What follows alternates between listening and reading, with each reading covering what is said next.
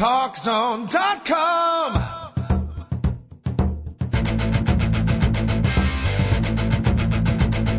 Now, Talk Zone presents Two Guys and a Mic, your mid-morning break sports talk show. It's a passionate yet lighthearted look at the world of sports, featuring the coach, John Cohn, and the big dog, Joel Radwanski. They'll recap the games from yesterday, look ahead to the matchups tonight, and cover a lot more in between. Now, Two Guys and a Mic on TalkZone.com.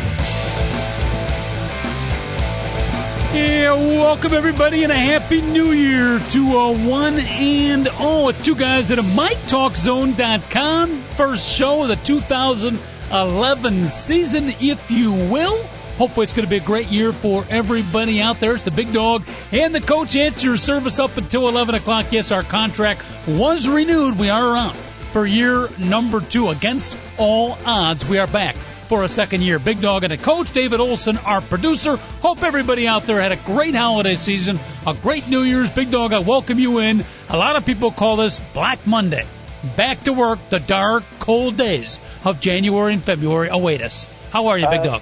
I'm doing fine, Coach. Just to let you know, I'm going to do today and tomorrow's show, but because I accepted an illegal gift, I will not be doing Wednesday's show. But they are allowing you to do our bowl show today, huh? Yeah, without question. I can do the next 2 shows Wednesday. I am out. I cannot talk about. I can't do the wrap up of the Ohio State-Arkansas game.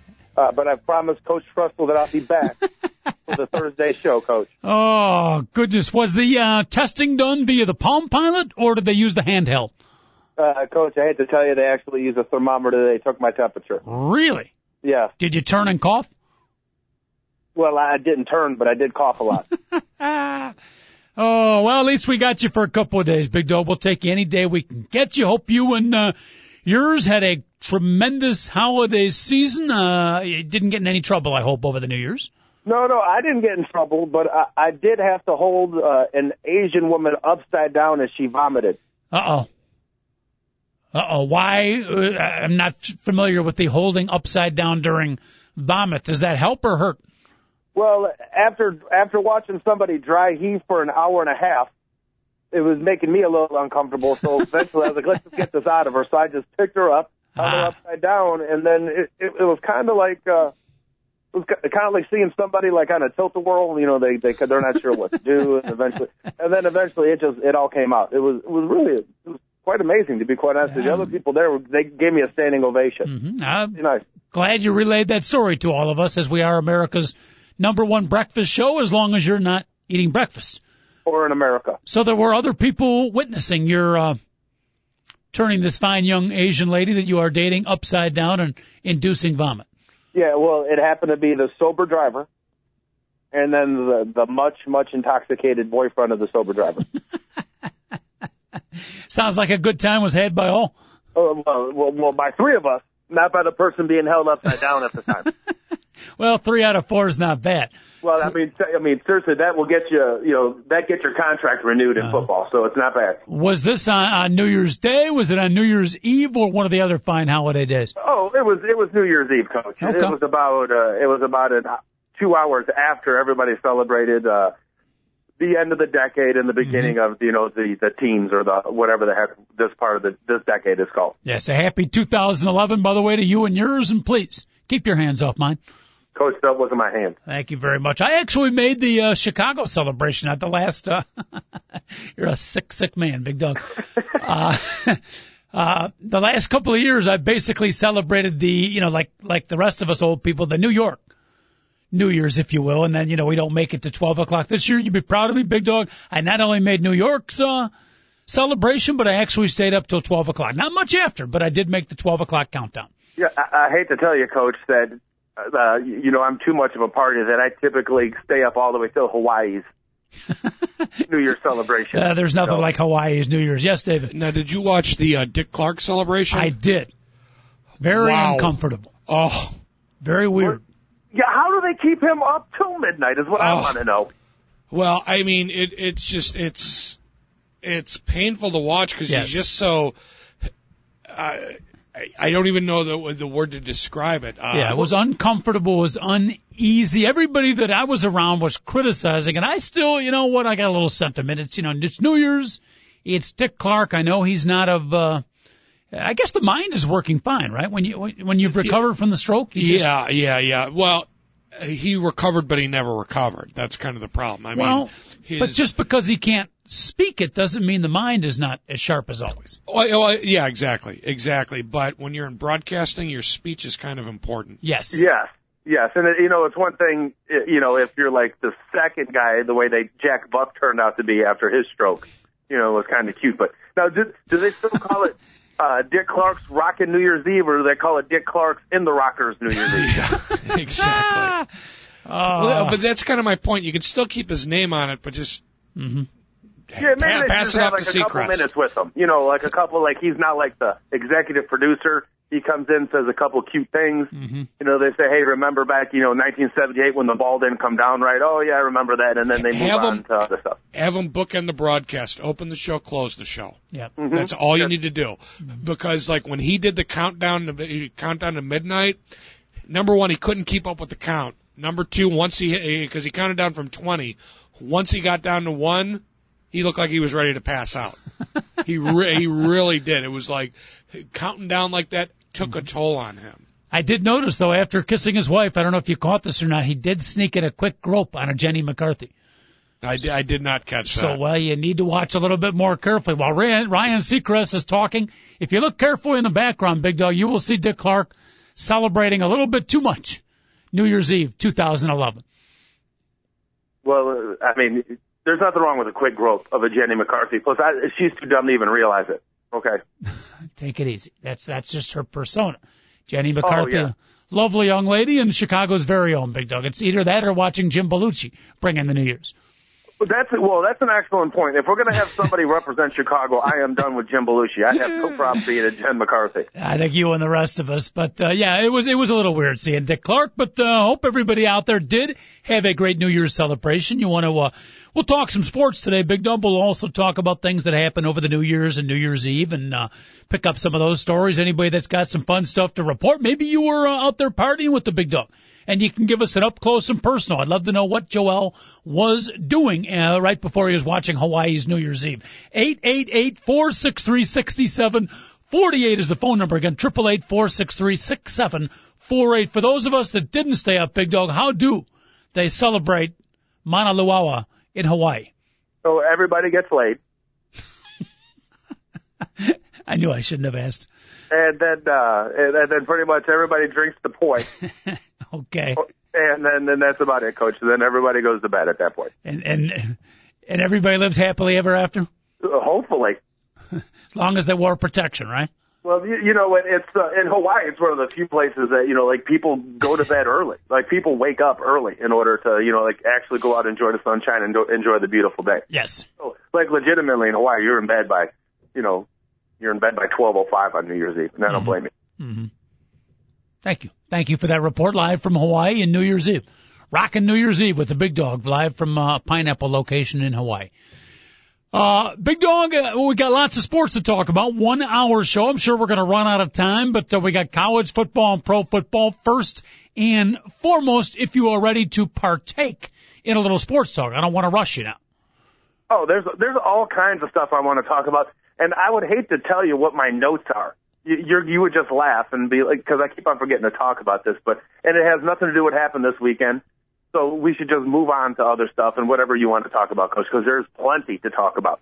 All right, well, let's start on college football. We'll pick up yesterday's action in just a second. NFL playoff picture is set, so we'll talk about that. And our football fans out there, you want to check in. It was, beyond all the New Year's and holiday celebrations, it was a busy and eventful and very critical, if you will, college football and pro football weekend. So we'll talk a lot of football here on this particular Monday. 888-463-6748, the phone number. Let's quickly go back to the collegiate football scene, Big Dog, in particular.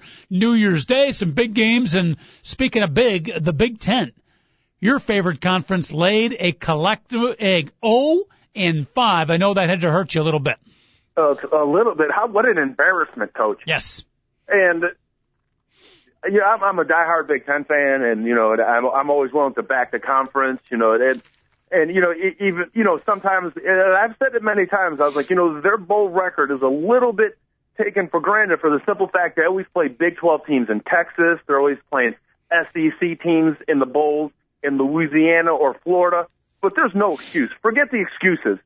It was ridiculous how they played. Michigan State played. I don't actually, to be quite honest with you, considering they only lost 49-7 when they played their whole game with their helmets up their collective rears. Mm-hmm. I didn't think they got beat that bad by Alabama. I was shocked. I'm not shocked that Alabama won. I thought for sure, because I watched Michigan State play maybe 4 or 5, a lot of games. I watched them probably as much as Northwestern, my favorite team, and they were really, really good football team, Big Dog. Yeah, they executed all year long, Coach. Yes. They executed. They were like a sharp football team all season. I don't know, 5-6 week layoff. I know their offensive coordinator, Don Treadwell, took the head coaching job at the Miami of Ohio. Maybe that was a distraction, but boy, the Michigan State team we saw during the regular season did not show up, albeit it was a great Alabama team.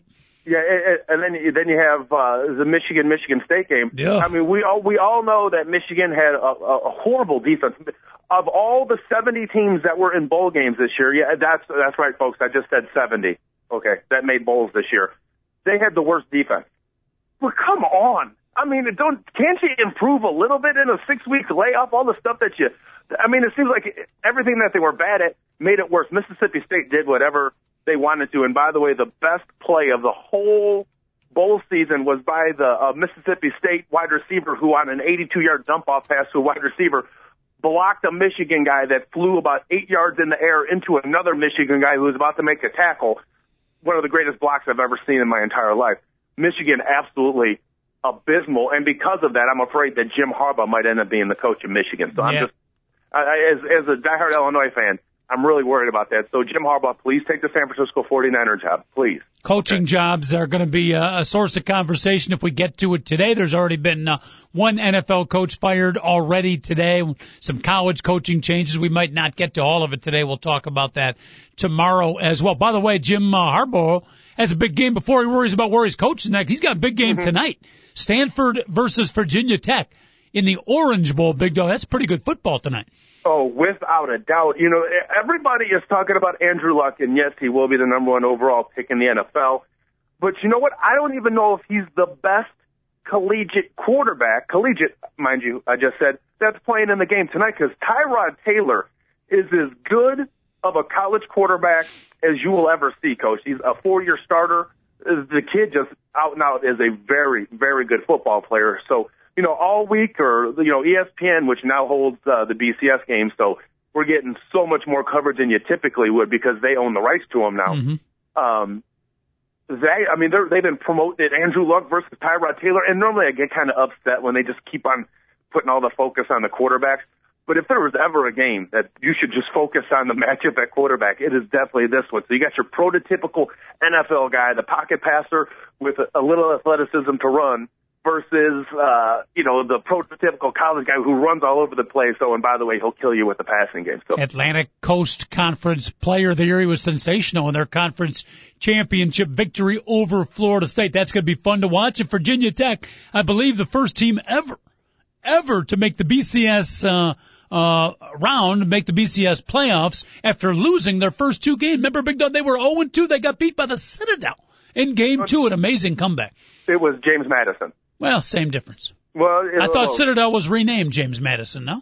Well, no, James Madison totally. If they lost to James Monroe, it would have been over, Coach. I thought under Barack Obama the Citadel was closed down, no? No, the Citadel is still around, Coach. Okay. But it was James Madison. But yeah, they do it every year. Frank Beamer starts out 1-1, 1-2, always has a couple losses early, and then by the end of the year, they're so well coached that they become a well-oiled machine. It's no shock to me, Coach, honestly, that they've won 11 in a row. Mm-hmm. So if you think they lost to James Madison after a 5-day turnaround, because they lost on Monday and then on Saturday to Boise State, and then on Saturday they lose to James Madison, and it was one of those games that they should not have lost. They lost 16-14 or 14-13, one of those. So, it's a really, really good team. And now they're also playing a team that if we were having a playoff in the college bowls, Stanford might be one of those teams that could maybe get to the championship game. They're pretty good. So yeah, Stanford had a sensational year, losing only to the team we'll be watching a week from tonight in the national championship game. Of course, the Oregon Duck, and that one's still down the road. It's hard to believe we're going to have college football. You feel like the season should be over a week from today. We still got 7 more days. There's still like 4 or 5 more games this week. It's a little bit long, but nevertheless, a week from Monday is going to be a great ball game. But tonight, Orange Bowl, Virginia Tech taking on Stanford. Should be a good one. But let's go back to the weekend that was. Big Dog, talk about some of the games. I thought the Rose Bowl was advertised as one of the better games, and it turned out not a great game, but it was very, very entertaining. And I'll tell you what, even before we talk X's and O's, there still is something special about watching the Rose Bowl and just the event itself. The great tradition lives on. Oh, the pageantry, Coach. Yes. The pageantry. Oh, the pageantry. The pageantry. So, yeah, that's what, I'm telling people that don't know much about football, I was like, this is the granddaddy of all. This is the most special football game played in my eyes. And I got in an argument with one of my roommates last year, and I know it really doesn't matter in terms of the prestige of the national championship, but the once every 4 years when it is the national title game, it means more. For some reason, it's kind of like the Olympic year. Mm-hmm. But there's just something about the Rose Bowl game, Coach. And, the people at TCU really appreciated it. It was cool. They were there talking about to the college, to the kids in college, and they're like, I can't believe it. Our team is in the Rose Bowl, and it was really cool how they can, like an 18 to 22-year-old kid can put it in a perspective of how big and how special it is to be able to play in Pasadena on January 1st. Coach, 50 years from now, hopefully I'll still be around. I doubt it. But if I am, I will still, no matter what, make sure I am always available to sit my butt on a couch. Mm-hmm. And I've watched every single Rose Bowl since I've been alive, Coach. I won't ever miss one. So. Yeah, I talked to one of our fine listeners, Glenview Jack, over the weekend. And he told me he's been, I think he said 3 or 4 different Super Bowls. He's been to a couple of NCAA championship games, some other big events. He said his absolute favorite event that he's ever attended, the Rose Bowl. Did you happen to ask him which one he went to? Just wondering what year? Well, I know he said his most memorable event ever. He's an Arizona State University grad, so he mentioned back in 1980-something when Arizona State won it. He said that was his most memorable sporting event ever. But he's been to a few other Rose Bowls. January 1st of 1988. How do you know and the Arizona State Sun Devils, led by John Cooper, beat Michigan. And it's funny because John Cooper got the Ohio State job because he beat Michigan, and then when he finally got the Ohio State job, he was fired from Ohio State because he couldn't beat Michigan. Oh, the irony. Yeah, isn't it? Yeah, it's kind of funny how that happens. Yeah. That was a good Rose Bowl, by the way. I'm just shocked that you were able, I just throw it out there quickly, and boom, right off the bat, you can tell me what year it was, who the two teams were, and who the coach was. Well, if you would have told me he went to a USC one, it would have been a little bit more difficult for me. But yeah, Arizona State only played in the Rose Bowl since before the Frank Kush era, because I really wasn't a lot following football then. In the '97 Rose Bowl when they lost to Jake Plummer lost to Ohio State, that was a great game, and then also the '88 Super Bowl. Rose Bowl. By the way, I don't appreciate your rather unveiled knock to the Frank Kush era. Very memorable to Arizona State fans as a young teenager. Falling in love with college football. I had many moments alone with a Frank Kush, Big Dog. So, I wasn't knocking it. I just wasn't around. You know what I mean? I was 5, 6 years old when they were going to the Rose Bowl back then, so I couldn't have told you specifically everything that happened. One of the best ways of controlling my testosterone was to read about Frank Kush and the Arizona State Sun Devil. Made up for having a very low social life in high school. What can I tell you? Well, it doesn't help to have an afro. You're a white man. Thank you. Where were you about 35 years ago, Big Dog? I could have used that advice. Coach. I would have shaved it off. I know that. I needed you many more years before, but I'm okay now. I survived those years, so I'm okay now. 888-463-6748. Wisconsin losing to Texas Christian University. The Horned Frog winning the big game. What a thrill for them. I had a couple of strategical comments, Big Dog, at the end of the game. Did you have any complaints with the way the Wisconsin Badger played? Do you know what? I will tell you this. They should have run the ball in this two-point conversion. And, I've told you all year long, one of the best college football players I've ever seen is number 84, the tight end for the Wisconsin Badgers. Do you realize that he was out for a quarter and a half during that game because of dehydration issues? Come on, Lance Kendricks. How could that happen to you? During that whole entire time, Wisconsin did nothing on offense. Nothing when he was out, Coach. Well, I'm sure he would have been in there if he could, so don't knock the dehydration issue. I mean, well, no, I'm just Lance Kendricks. If you're listening, I know you're a big listener. You're maybe my favorite player that is a non-Illinois player I've ever seen. I just love his style, and I thought that was a huge issue for Wisconsin because he's like their lead blocker on every single play, and he's their best receiver. So, but I thought it was more of Texas Christian making adjustments, Coach. And I'll try to just do this really quick. Normally, when a lineman pulls, the defensive lineman that's over that offensive lineman is supposed to get in that guy's hip pocket and follow him. And I'm sure, Dave Olson, as a linebacker, he knows all this. As when he was in high school, you got to follow your guy. Well, Texas Christian kept doing that, and Wisconsin was cutting back around it, and the D lineman couldn't stop and make the tackle. They quit doing that, Coach, and for the first time I've ever seen in the history of college football, they told them to stay home, and instead they would make their linebackers chase. Right when a lineman would pull, that Tank Carter kid would just chase the lineman and lead them right to the football. They did that in the second half. How many times did you see Tank Carter make a tackle in the backfield because he was chasing down the lineman? That kid is phenomenal, Coach, and I got to tell you the truth, I never even heard of the kid until the Rose Bowl. And after that, after watching him, I'm like almost disappointed in myself because I consider myself a college football expert.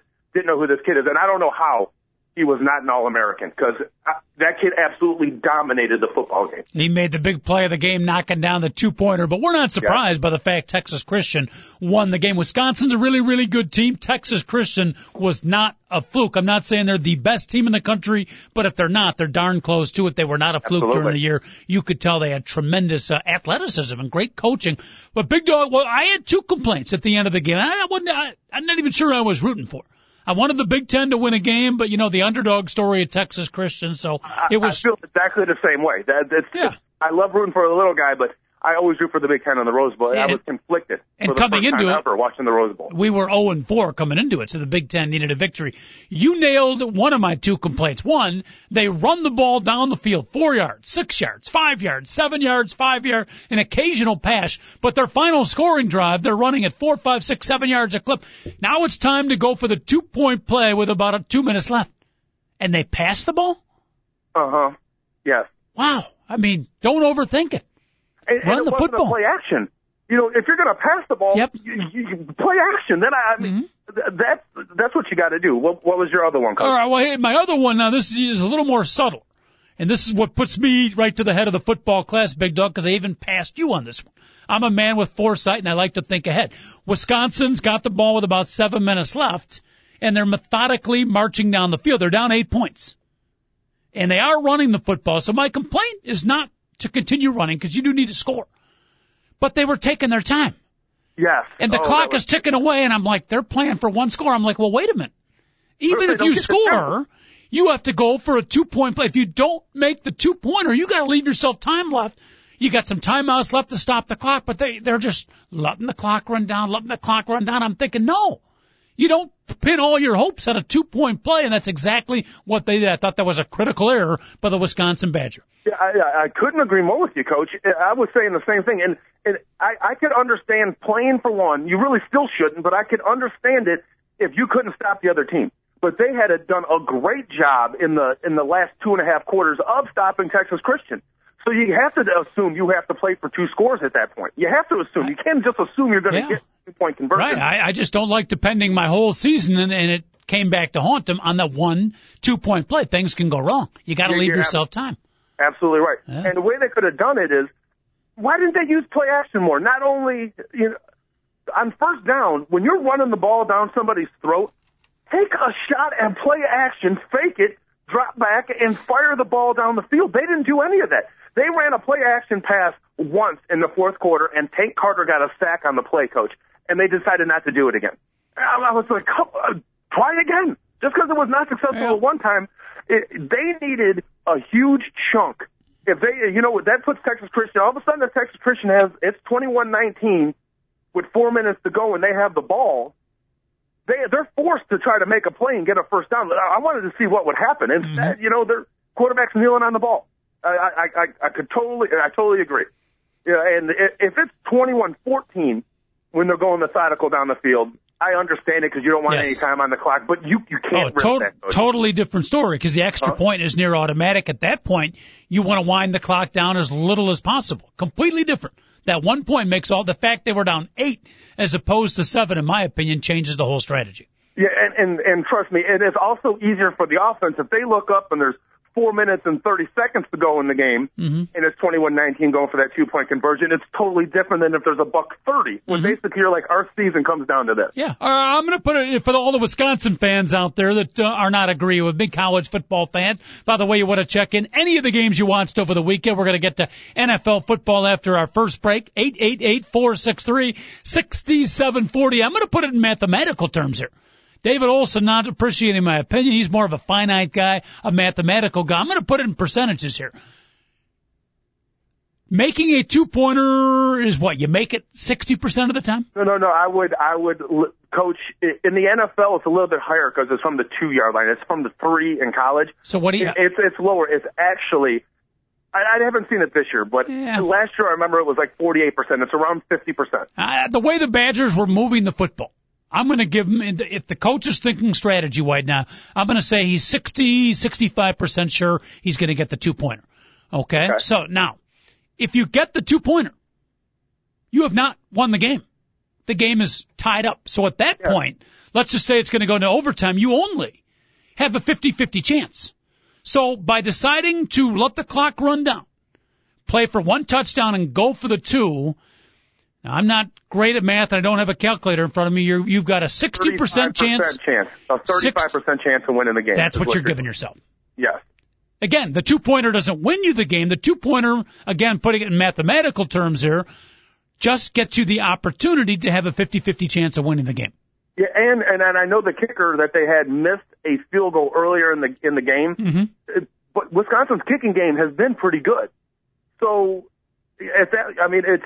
you have a good shot if you get the ball back in the game. The guy's a pretty good kicker. You would have had a chance at winning the game. Yep. All right, so, Rose Bowl, 888-463-6748. Very quickly, Big Dog, did you wake up, number one, at 11 o'clock a.m. in time for the start of my Northwestern Wildcat versus Texas Tech in the first of many, I'm sure, the Ticket City Bowl, the great tradition of the Ticket City Bowl? I do believe it started at 10 a.m. our time. I believe you would be incorrect. Are you sure about that, Coach? You're the one who celebrated the Hawaiian New Year's, not me. Well, yeah, it was. I was up for it. Yeah, I was watching 4 football games at the same time, Coach. Compare the great tradition, the pageantry of the Ticket City Bowl versus the Rose Bowl. Well, I got to be quite honest with you, Coach. I think you no longer can call the Rose Bowl the granddaddy of them all. The Ticket City Bowl is now granddaddy of them all. I was blown away, to be quite honest with you. I like when the announcer said, that's a Ticket City Bowl record for receiving yards. It's like, this is the first annual. Well, I have to admit, the way they painted all those empty seats gray, it was spectacular. There was just something special about it, Coach. Oh, how about Northwestern's defense? They apparently celebrated the New Year's along with everybody else. Goodness gracious. Any chance Patrick Fitzgerald will be looking for a new defensive coordinator? Possibly, Coach. But, yeah, Pat Fitzgerald, I know he gets upset when I say this because he used to listen to the program. I know he doesn't anymore because I've said it too much. Is it really the coordinator's fault? I mean, if I give you carrots and celery and ask for beef stew, you're missing the beef, aren't you? Am I going to blame you for not making good beef stew? See, you're insinuating the talent is not there. I would argue that there is. I thought Northwestern's defense this year, their front line, pretty solid, good pair of linebackers and defense. I thought they had talent back there. They just didn't produce. I'm reminiscing about the 528 yards of rushing they gave up to Illinois, and it seemed like, when Pat Fitzgerald was like, we missed too many tackles. It was like, tackles? It looked like a bunch of midgets getting hammered by an offensive line for 4 quarters. So yeah. Stats are misleading. I don't think they have Big Ten talent on defense, Coach. I really don't. 460 of those 500-plus yards against Illinois came at garbage time. Yeah, because, when you're running the ball for 3.5 quarters on somebody, it was basic. After they're up, 14-0. Garbage time started about halfway through the first quarter. Mm-hmm. NU's defensive coordinator came from Wisconsin. His name is Mike Hankwitz. Every time I hear that, I say, God bless you. But all I'm saying is, that's a really tough question for me to answer. And one thing I want to say to people who fire their coach, be careful what you ask for. Be careful. Somebody has a bad season, has a bad game, they fire their coach, and all of a sudden they're trying to find somebody to replace them, and then they realize, it maybe wasn't all the coach. Mm-hmm. Maybe it is the players, or maybe it was the situation. Sometimes it is the coach. Don't get me wrong, Coach. But just be careful what you wish for when you're asked. Because I think it was like a year ago around this time, people were calling for Lovie Smith's head. You know what I mean? And I'm pretty happy with the job Lovie Smith and the Bears coaching staff did this season. Well, I'll get to that in just a minute. University of Pittsburgh, by the way, speaking of head coaching jobs, it is open, Big Dog. Be careful what you wish for. How about they fired Mike Haywood. They now say they're looking for an outsider. I put your name in the hat because, quite frankly, they don't get any more outside than you. But that was a weird situation. Yeah, felony domestic battery. Yikes. And, the sad thing is the kids are involved. They actually saw it. So, I'm always one, let's find out what happened before we accuse somebody of something. I always want to say that. So let's let things go as they may. But, like, the way that they're talking about it, I mean, it's like an open and shut case, and Pittsburgh just wanted to wash their hands with it. So. Yeah, the president of Pittsburgh University didn't want to wait for any of the details to come out, or he was convinced enough because one day later they let the guy go. For the fans not aware, it was Miami of Ohio's head coach Mike Haywood got the job at Pittsburgh after Dave Wannstedt was forced out. And about couple days after he got the job, domestic situation of a pretty serious nature, and he got arrested and they let him go like a day later. Yeah, I understand that, especially if he's never even coached. You know what I mean? So it's probably best to do it now. If he'd been there a year, so that things might be a little different. But you're talking within it might have been like 2 weeks ago, Coach, that he was hired. But you're right, it was. He's obviously he hasn't coached a game for Pittsburgh. So we got to get to the NFL, Big Dog. I know you got the whole tab with. We'll get to some of the stuff tomorrow as well. Residue Tuesday, but any other news and notes, thoughts you had on the collegiate football weekend, the bowl games, and the chili you ate? Okay, look, I'm glad you asked me, Coach, because I've been wanting to say this. Ralph Friedgen was fired by Maryland. Yep. And they let him coach in their last game. And I'm glad they won because he moved to 75-50, which put him at a 60% winning percentage. That's good, especially when you're coaching at one of the major schools. And you talk about normally people get fired and they're done wrong, and be careful what you wish for. Well, you know what? He got to coach his team one last time, and it was pretty cool to watch Ralph Friedgen coach his team. They all knew they were playing for their coach, and they absolutely dominated who they play. They won 52. East Carolina. They won like 52-14. To see his post-game speech to those players afterwards, Coach, I'm getting chills down my body right now. It was just so cool. And if you're going to fire somebody, Gary Edsel of Connecticut was hired to replace him. Mm-hmm. You've got big shoes to fill, not just because Ralph Friedgen wore a size 14 triple E. He was a good man and a really good coach, and it was a great scene to watch him say goodbye to his players after they won the Viagra.com Cialis Bowl, Coach. Yeah. Randy Edsel getting bowl, actually. That'd be a heck of a bowl. Randy Edsel getting the head coaching job from Connecticut. I know Ralph Friedgen was I believe the coach of the year, had a very successful season 2 years ago. What, do you have any inside stories? What happened? Why did they let the Fridge go? I don't know, Coach. They really haven't said why.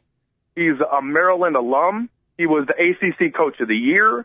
His players graduate, but they're not a national power. And he might have become a victim of his own success, because if you remember early on in his career, he brought Maryland to their first 10-win season. They took him to a BCS bowl. They went 10-3 a couple years, and then after that he seemed like he was under fire immediately after he went 4-8 one year. Mm-hmm. And it's taken him a while to turn it around. So, and we know, but let's face it, Coach. Let's face it.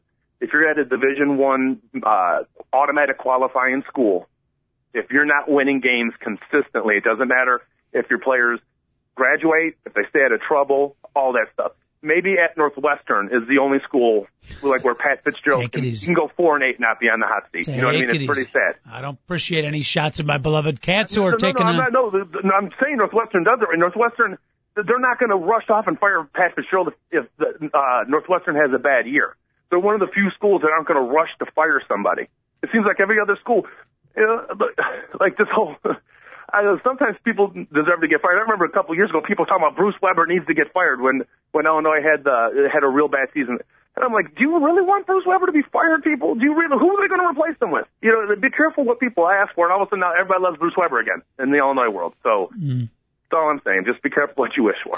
Good advice and a good way to conclude our collegiate football talk. We'll get to more of it tomorrow, but we got to get to some NFL Sunday talk. The playoff picture is set, Big Dog. We'll take a quick break. We got football expert Joel, the Big Dog Radwanski, here in the Two Guys at a Mic show. Our phone lines are open at 888-463-6748. Joel, you got David Olson, our producer, so excited. He's in a three-point stance, ready to give me a forearm shiver right now. He's probably going to be a cross-face coach. You're going to look like Brandon Barrett did after last night's fight. I'm going to play like an outside linebacker and take outside contain. Back in a minute. Two Guys and a Mic.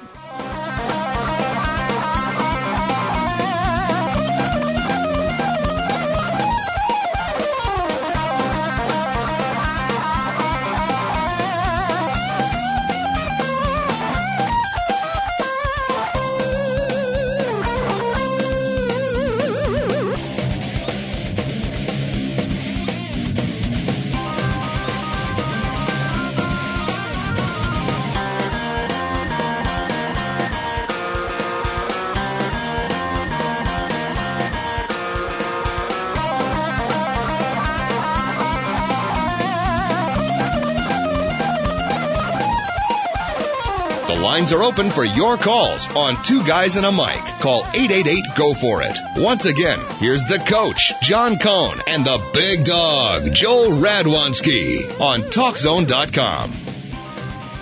And we are indeed back. Show number 1 of the 2011 year, Big Dog. This is the show that sets the tempo for the next 296 shows, which we will be doing together over the year 2011. So I hope we're not setting the bar too high on day one. Well, the problem is, Coach, the problem is my strength, it's like throwing Albert Pujols, something high and in. You know what I mean? When we're talking college football, and especially when there's only a few games, so I can really concentrate on them, I actually sound like a sporting expert. Yes. You know what I mean? As the year goes on, and all of a sudden I have to actually break down like the NHL or the NBA, then I really sound, they're like, why the heck is this guy on the radio? So as long as we only have a few college football games at hand, I freaking sound like Cook, 1954, when he was in his prime. Of course, he was on television for another 55 years, but mediocrity lingers on. Maybe during the NHL. Dino Cook was excellent considering he was passed away for the last 11 years of his television career. That was not bad. Yeah, one of the most underrated TV people of all time was the guy who held up Bino Cook the last 5 years. Yeah. Great chin, though. Arguably one of the best triple chins in the history of television. Yeah, basically, you would be able to count how many national championships Notre Dame had by how many chins Bino Cook had at the time. David Olson, you work for many people in the business. Our fine producer, did you ever get a cup of coffee? Did you possibly ever touch palms with the Bino Cook? No, but he was a frequent guest on Copagon Sports, so I talked to him about once a week for about 6 months. Yeah. So you did. Very good. Off air, was a nice guy? Don't remember. Okay. Don't remember. All right. So that's probably a good sign. But he was a regular. If you don't remember, that's probably a good sign.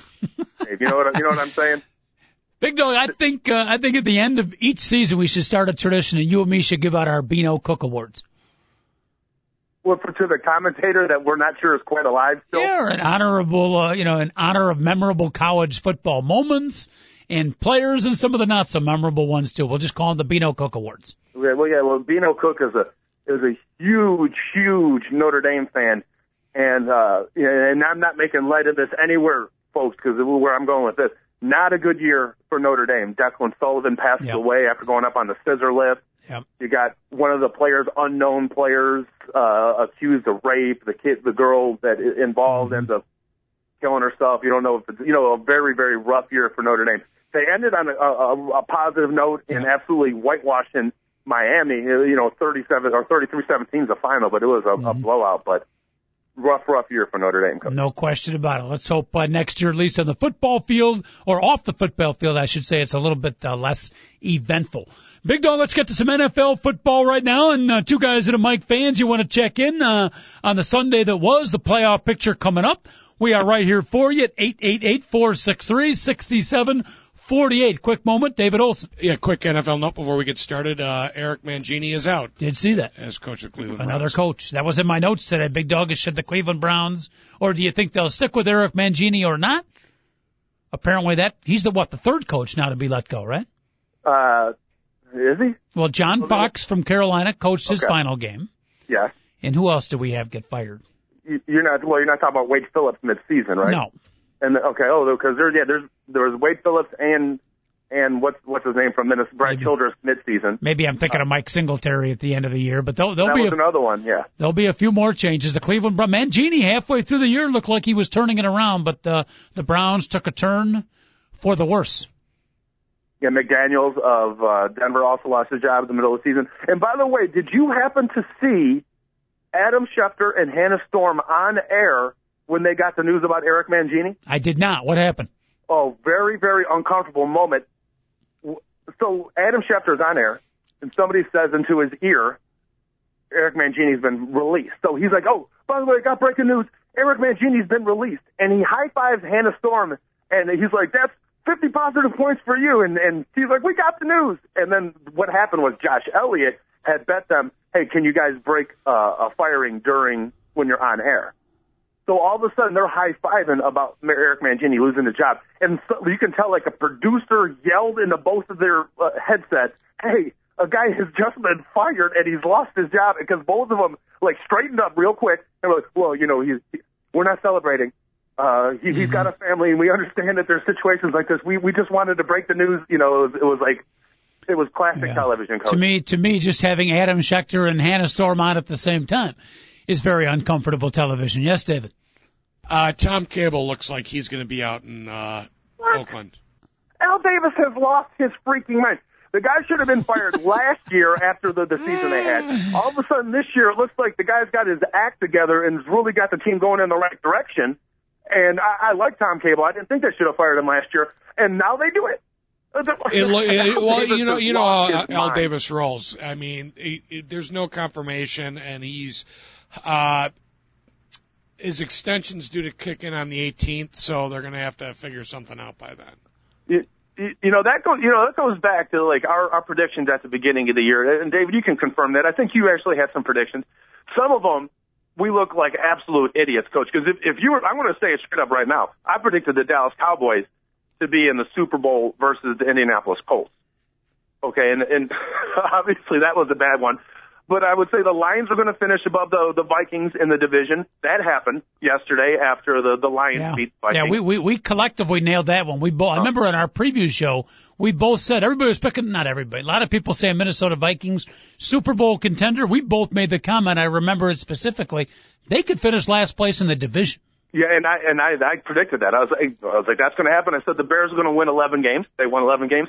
And I said the Raiders were going to go from being horrible to really respectable. Mm-hmm. So you also had the Jaguars being the surprise team in the AFC, and they ended up going to the last game of the season. And who knows, maybe if Maurice Jones-Drew and David Garrard don't get hurt and miss the last two games, I also a little different. If memory serves me correct, I think at the start of the year I predicted the oil spill, and I predicted the rescue of the Chilean miners, even though the miners had not fallen underground yet. Those were two.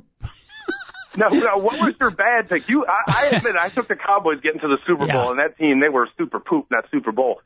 What was your bad pick? I got to think of it, because if you give me long enough, I'll remember. I think the San Francisco 49ers, their breakout year. Yes, that's it. And the only thing they need to break out of is Alcatraz. Wow. Not so good. All right, let's talk about yesterday's game and the playoffs to come, Big Dog. After 17 long weeks of NFL football, my friend, it's hard to believe, but the regular season is over. We got the playoff picture set. Let's talk our Chicago Bears first here. Any Chicago Bear fans, we do tend to have a Chicago vent on the TalkZone.com. Two guys in a mic show here. The Bears do lose to the Packers 10-3. And my first comment is I've criticized Lovie Smith a lot, and I will continue to, but I do need to compliment him yesterday, Big Dog. They played their starters all the way. They played to win. It was a much more intense game than I ever thought it would be, and I thought he made the right decision to play the starters all the way. So congrats to Lovie. I agree. They need to stay sharp. They're going to have 2 weeks off. I wanted them to stay sharp. I had no problem with them playing the whole way. And luckily, because nobody got hurt, so that ends up being, well, somebody did get banged up, but I don't think it's really that big of an issue.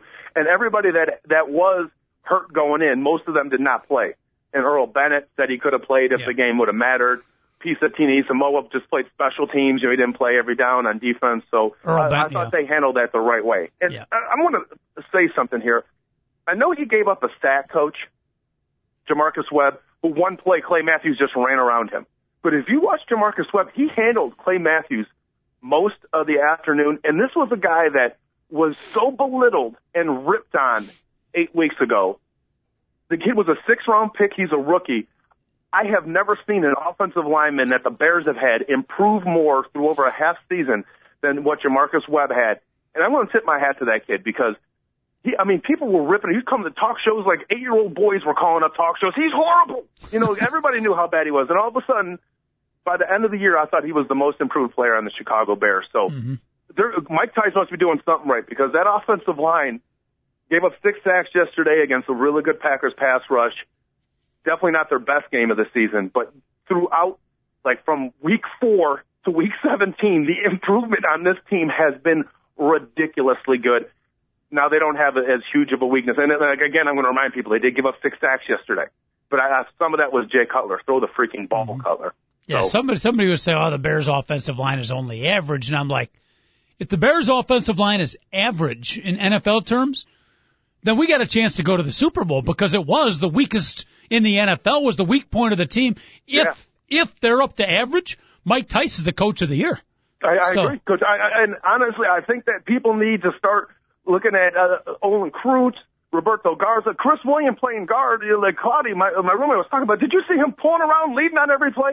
Okay, maybe he's not the tackle we wanted, but he's playing great at guard. And I will want to remind everybody this. Frank Omiyai, he's still horrible. He got better.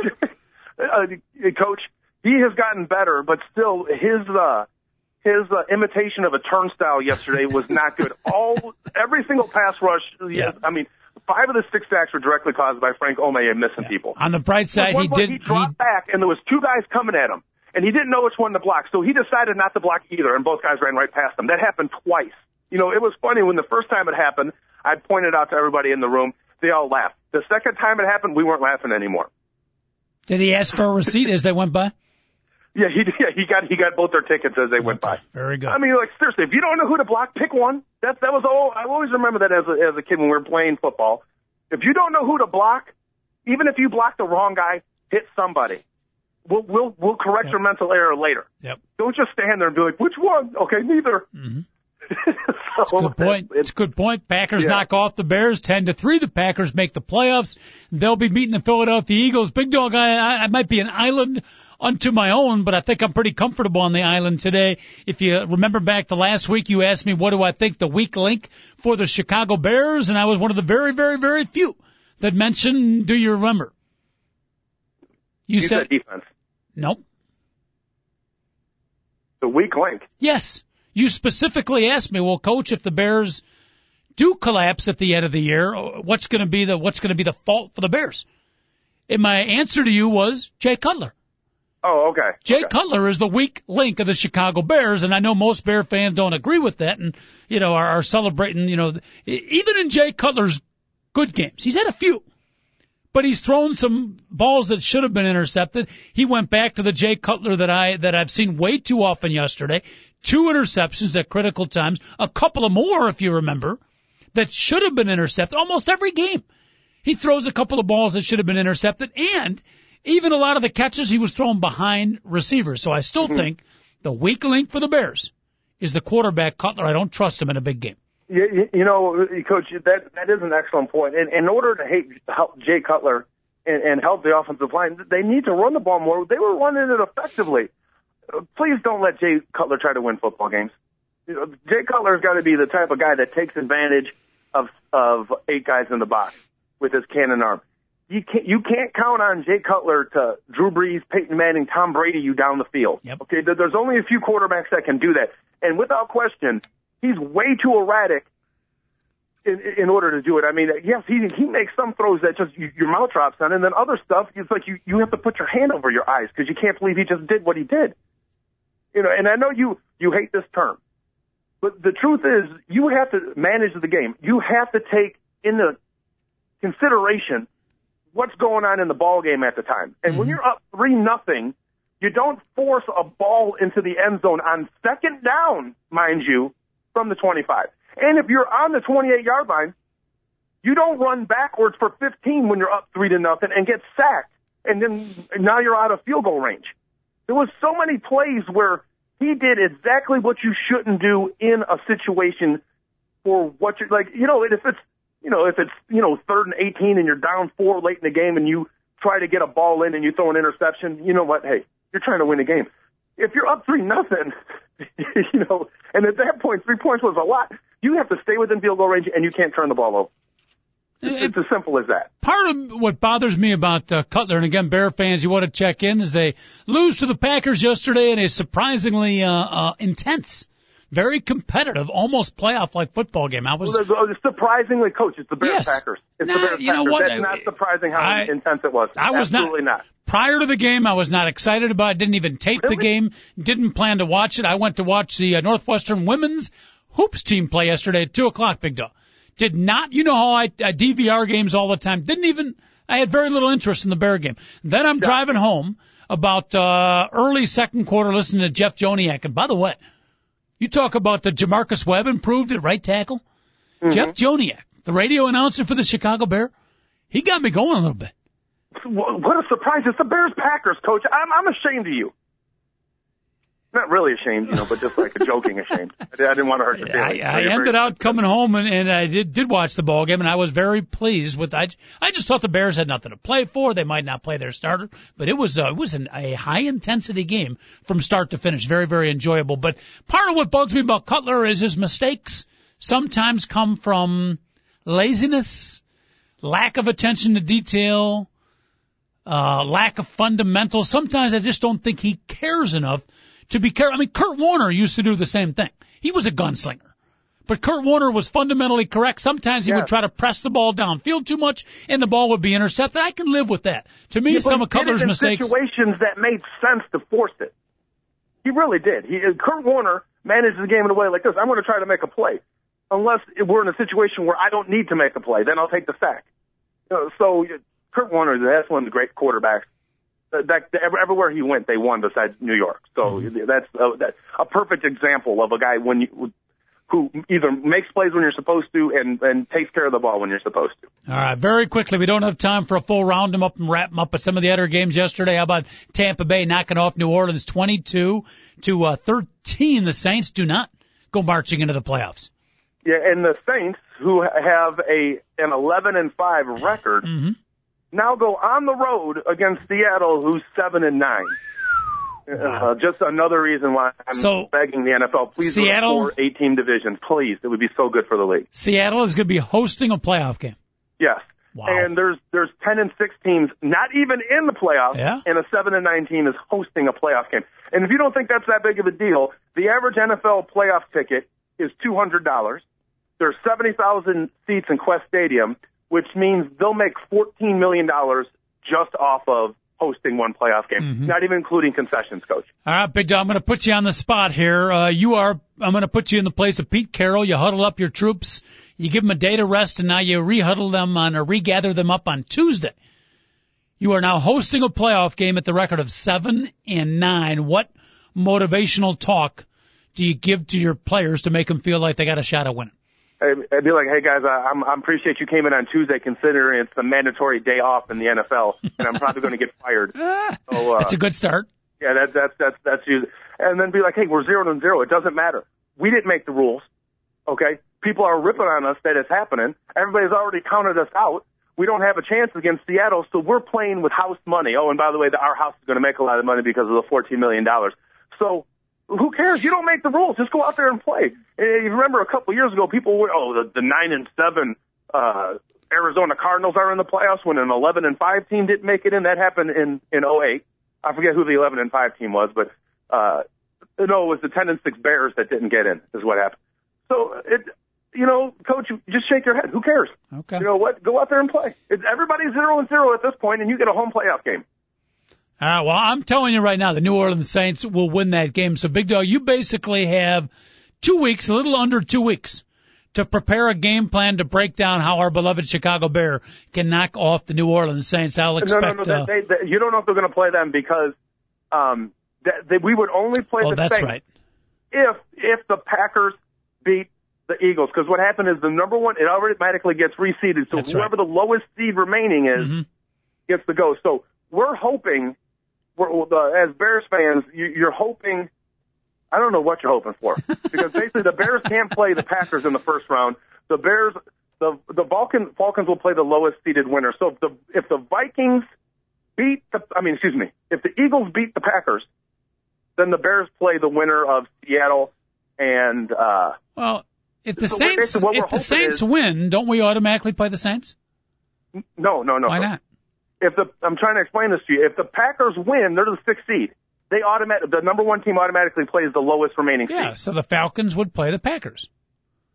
What scenario would the Bears not play New Orleans if New Orleans wins? Is it New Orleans seated ahead of? That's if the Eagles win, the 3 seed goes on. Okay, so the lowest seed would then be whoever won the 4-5 game. Oh, so Philadelphia is the 3 seed?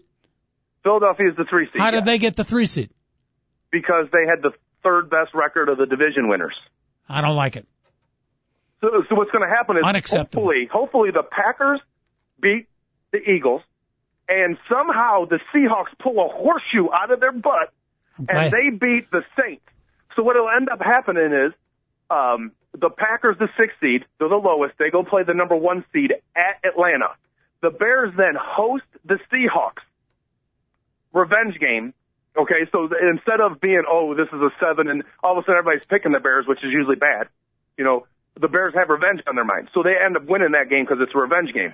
Then the Packers go into Atlanta and beat the Falcons, and the Bears host the NFC Championship game against the Packers. Everybody and their brothers picking the Packers, and the Bears are like, okay, we're getting disrespected again. We're at home getting disrespected. And they beat the Packers in the NFC Championship game to go to the Super Bowl. And then I do remind you, before the New England Patriots game, I said the Bears are going to get hammered, but don't worry, in the rematch in the Super Bowl, they were going to beat them. All right, if you didn't get all that, folks, we'll continue on that thought process. Tomorrow, it's the 2 guys at a MikeTalkZone.com. Happy New Year to everybody. We'll do it all over again, day 2 of the new season tomorrow. Thanks for listening. Have a great day, everybody. TalkZone.com. 2 guys and a mic, signing off.